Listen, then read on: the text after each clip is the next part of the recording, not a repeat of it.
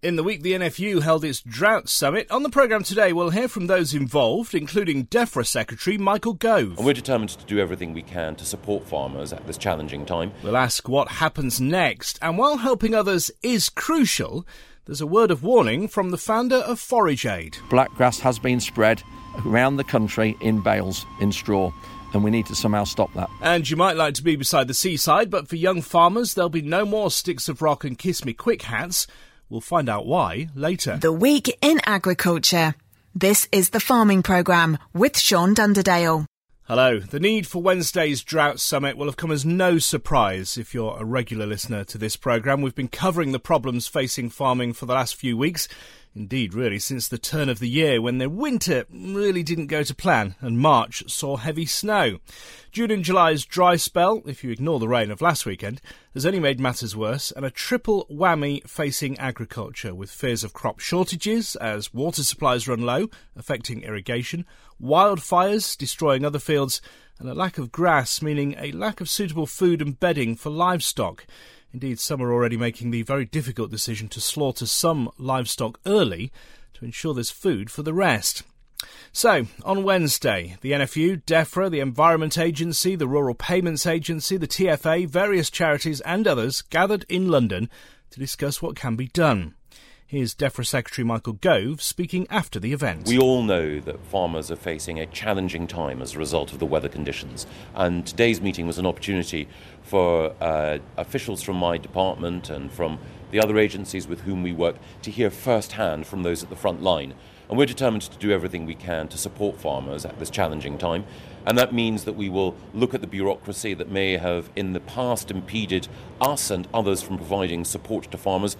We want to sweep that bureaucracy away. We want to make sure that farmers have access to the water they need in order to make sure that crops can grow. We want to make sure that farmers have access to the feed that livestock needs in order to ensure that we can have food production maintained and healthy and successful farm businesses.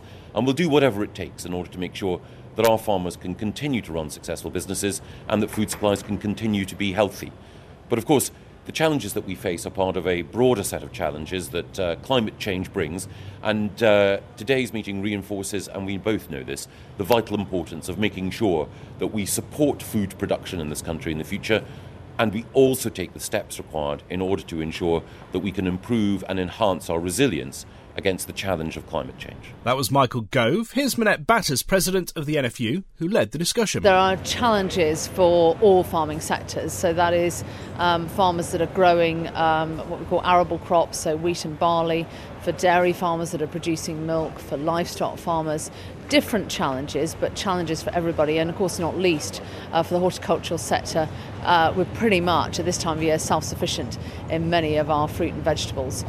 So important points to be raised on many different issues that are relevant to farming businesses, and I think also a lot of solutions put together as well for today. So certainly bureaucracy is always quite an issue, and he's very keen that actually we make things easier at this challenging time. There was also conversations around water availability, water abstraction where water is available, that our growers have good access to it.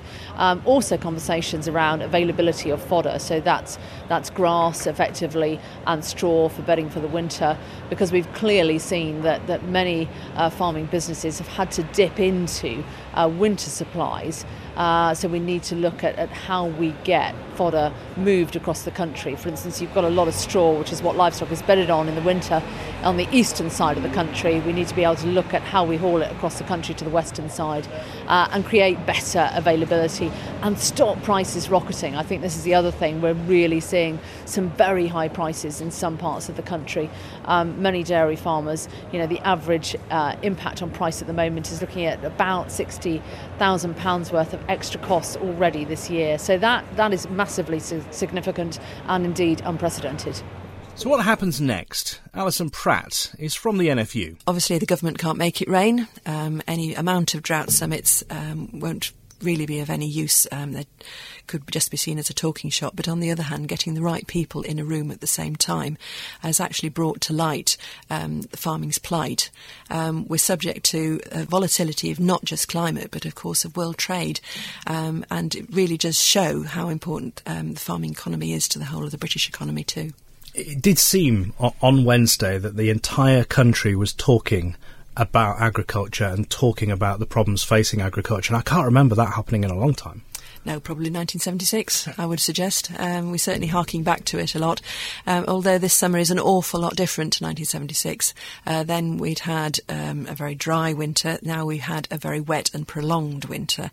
And the double whammy of the beast from the east and this prolonged dry and hot spell really is going to mean quite considerable problems for our industry.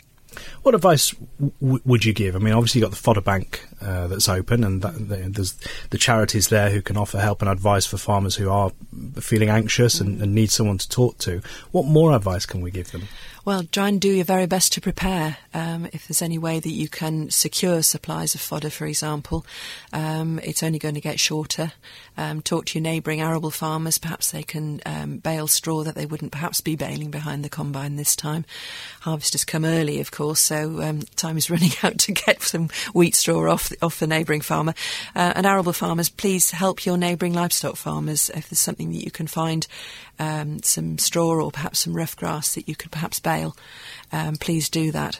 And please don't be afraid to ask for help. The farming charities are out there. Here in Lancashire we have LRSN, but the Farming Community Network and RABI are just on the end of the phone line too. Now, Alison, it's Sunday morning.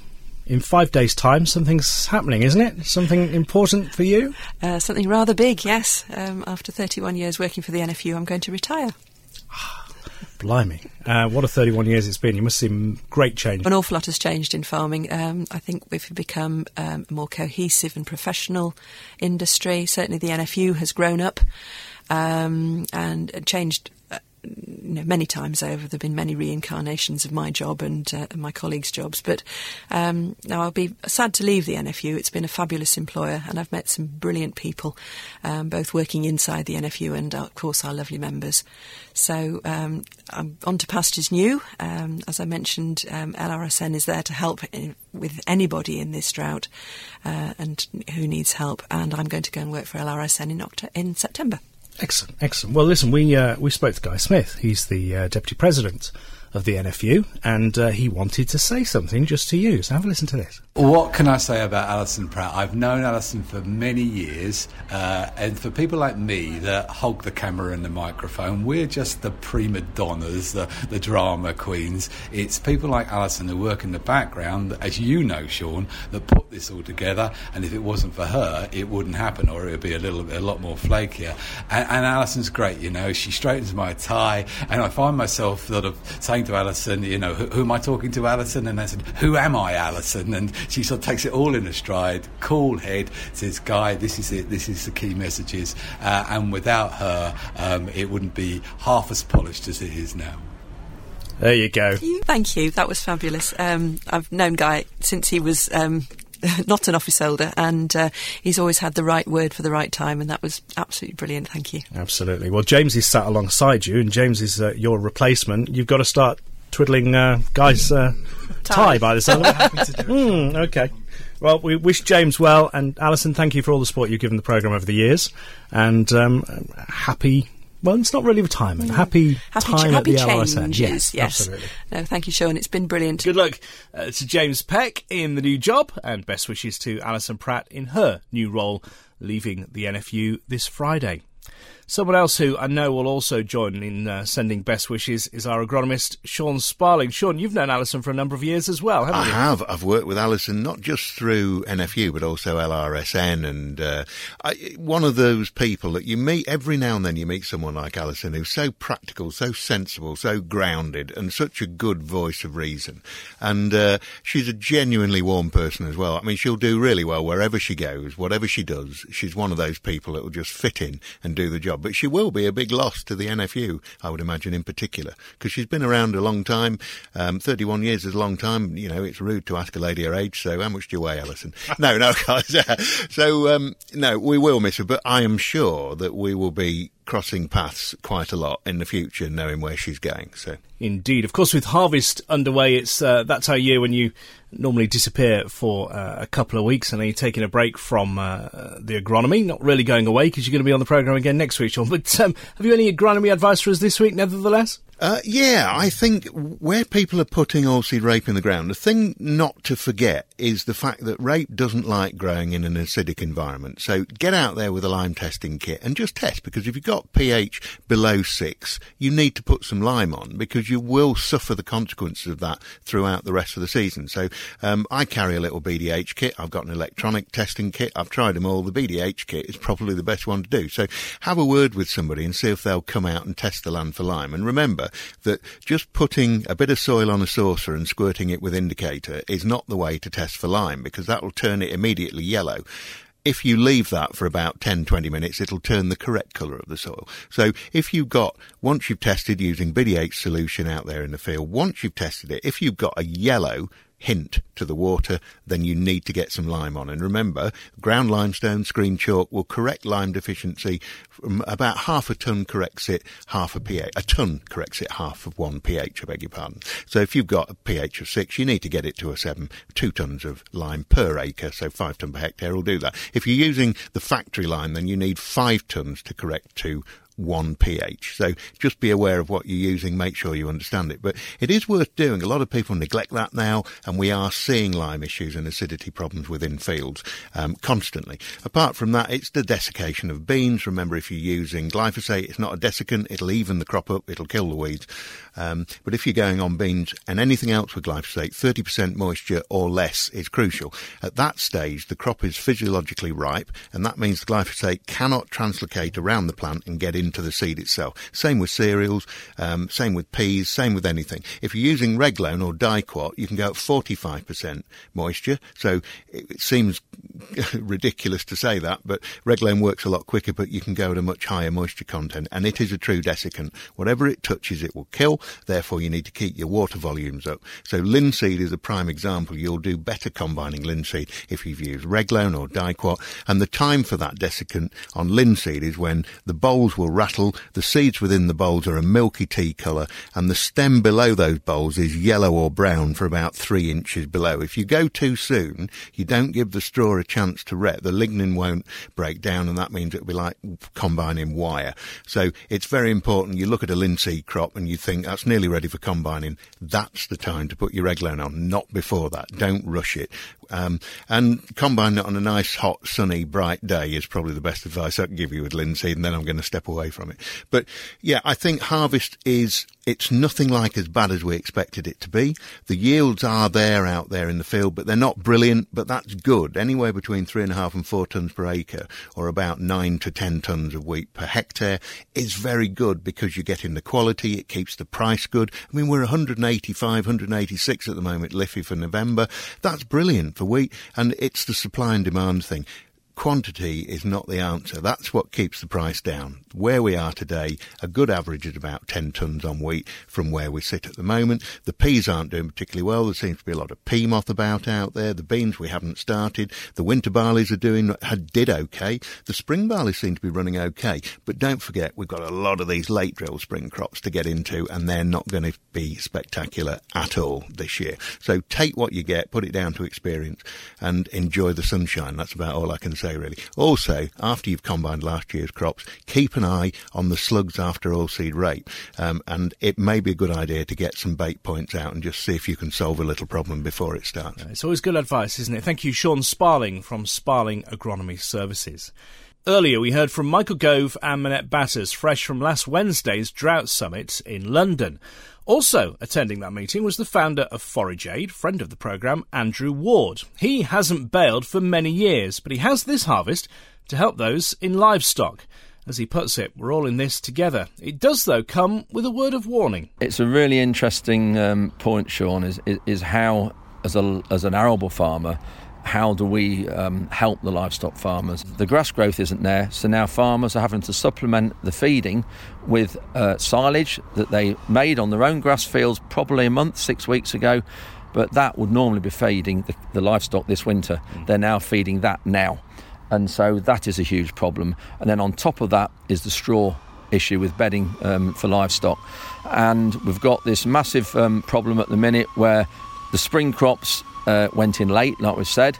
You're harvesting early, so as well as grain being short, we've actually also got straw being short.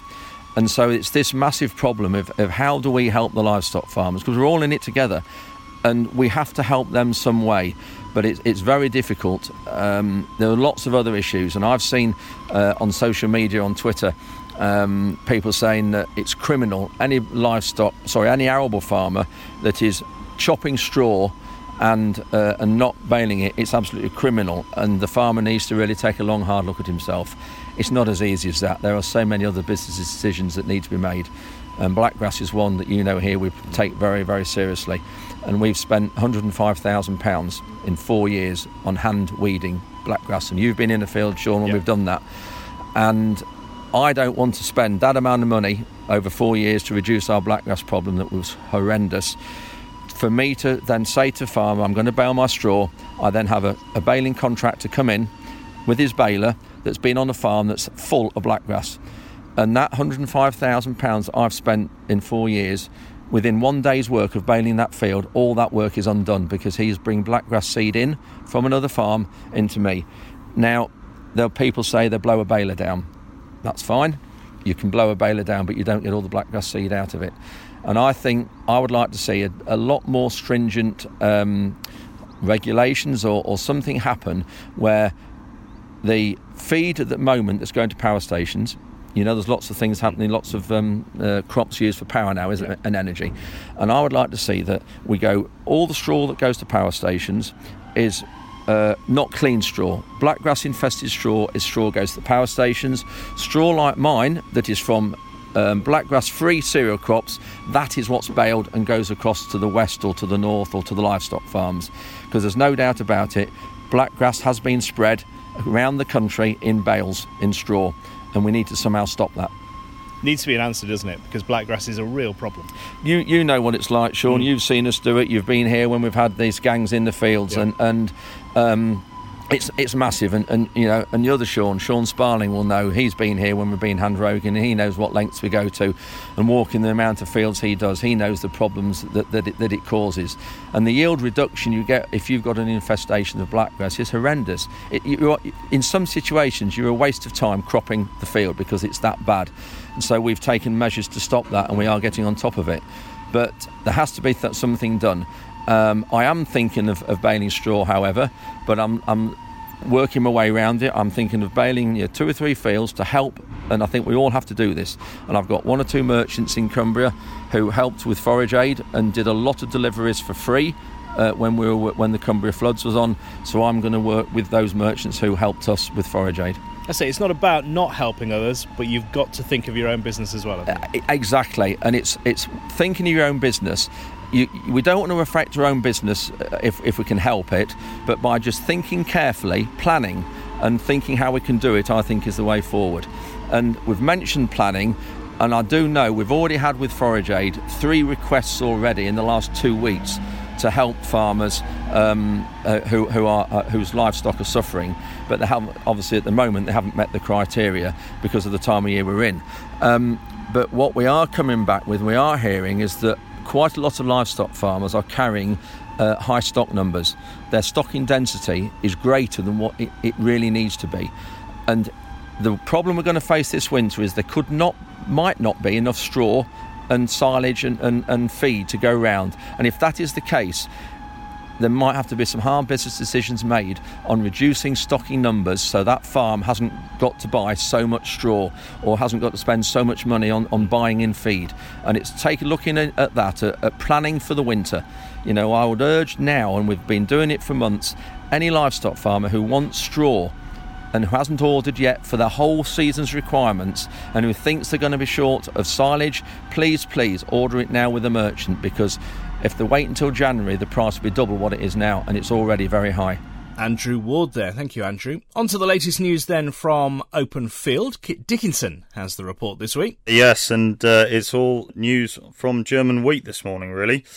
The crop revision from the German Farming Association, the DBV, set the tone for the markets yesterday after they slashed their previous estimates by 2.5 million tonnes, forecasting the 18-19 wheat crop at 18 million tonnes.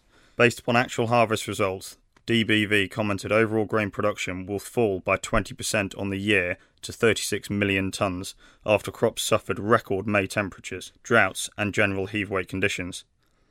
Harvest is said to have reached an unusually advanced stage, with yields showing catastrophic impact of dryness, confirming the previously pessimistic estimates that have always been ahead of the market consensus. Wheat harvest is 18 million tonnes, which is 25% lower than last year's 24 million tonnes in Germany. London wheat closed £3.40 up on Wednesday evening, just below the previous high of £190.20 basis November 18, with a spread to Matif at a £4 premium, having previously traded at a £7 high last week. Despite volume of corn being imported, wheat reportedly bought, and relatively low basis levels, consumers-based demand continues to drive London wheat prices higher, with limited farmer selling. Harvest is certainly in full swing, with varied results coming in. As suspected, in areas of light land, wheat hasn't performed well as a general rule, but on heavier land, the yield and quality is coming in surprisingly well. Time will tell as more wheat is cut as to the average yield and quality, but with a reduced area of wheat from last year, the UK could well be below 14 million tonnes. The oilseed rape market is currently well supported by good spot demand, which is helped by the European oilseed rape crop being estimated at 2 million tonnes down from last year. But, as with everything at the moment, there is limited selling due to harvest. The winter barley harvest is over in the UK and yields are expected to be down, but still good quality. Spring barley in the southeast is well underway with circa 40% cut. We are seeing variable results, but across the board yields are below average. Scandinavia has cut 70% of their spring barley with very low yields, about 4 tonne a hectare and very high nitrogen. Normally, Scandinavia would have a 1 million tonne surplus to export, mainly through the Baltics to Germany. This year they estimate to have 200,000 tonnes of surplus. Germany also has a hugely reduced spring barley crop this year, which is helping UK demand. Beans, a low volume of beans being sold at the farm gate at the minute due to harvest and uncertainty on yield and quality. Export opportunities are scarce at present and low domestic demand in the UK. There is concern this season for high levels of bruchid beetle and damage, which is worth keeping our eye on. Prices this week: wheat for harvest, 181 to 183. November, 188 to 192. May 19, 194 to 197. And November 19, although it seems a long way away at the minute, 168 to 170. Million premiums are circa £10 to £12. Oilseed rate for harvest movement is £306 to £308 a tonne. September 312 to 314. November 318 to 320. Barley harvest 164 to 166. November 172 to 174. And January 175. Malting barley premiums are circa £30, dependent on area and quality. Beans harvest are at 191 to 193. November 194 to 196, and May 198 to 200. Human consumption premiums again are dependent on area and quality, so please contact your Open Field Farm Business Manager for specific prices. Thanks, Kit. Kit Dickinson from Open Field. Now, if you've ever been in the Young Farmers, certainly over the last 50 years, then you'll probably have attended the annual convention. Well, not anymore. The Federation of Young Farmers Clubs have decided to axe them, partly because of trouble in Blackpool earlier this year, with a minority responsible for drunken behaviour and some criminal damage, which you might have seen in the national newspapers at the time. So what happens now? James Eckley is Chief Officer at the Federation. I guess it was one of those decisions that wasn't taken lightly, James? It's been an incredibly difficult decision for us to make. The organisation and its members have, a strong emotional attachment to the annual convention. As you say, it's been 50 years in the being, but now is the time to look at the wider societal changes. And what are the future plans? So the future plans are to have an organisation that reflects the needs of young people in rural England and Wales, making sure that they're away from rural isolation and have the opportunity to gain skills, life skills. I guess you've attended the convention over the years and enjoyed it at Blackpool? Yeah, myself and our staff team have really enjoyed working on the convention. I think we have a strong emotional attachment to organising an event that's been very popular, but now is the time to look at something different when young farmers come together and look at the skills that they can gain as well as the friendships and the social side. There was, of course, the negative headlines earlier this year. Do you think this decision would have happened regardless of that? I suspect it was coming, regardless of the incidents that happened in 2018, for sure. Things are changing, and the event itself was competing with a much wider market in town centres. James Eckley there from the Federation of Young Farmers Clubs. Right, to the weather then. I know you're busy with harvest, which is a shame because it's ideal conditions for a day at the seaside, really. The Farming Programme, 5-day forecast. Yes, we're back into the warm, sunny spell again. 26 the high today, the wind from the southwest at about 10 miles an hour.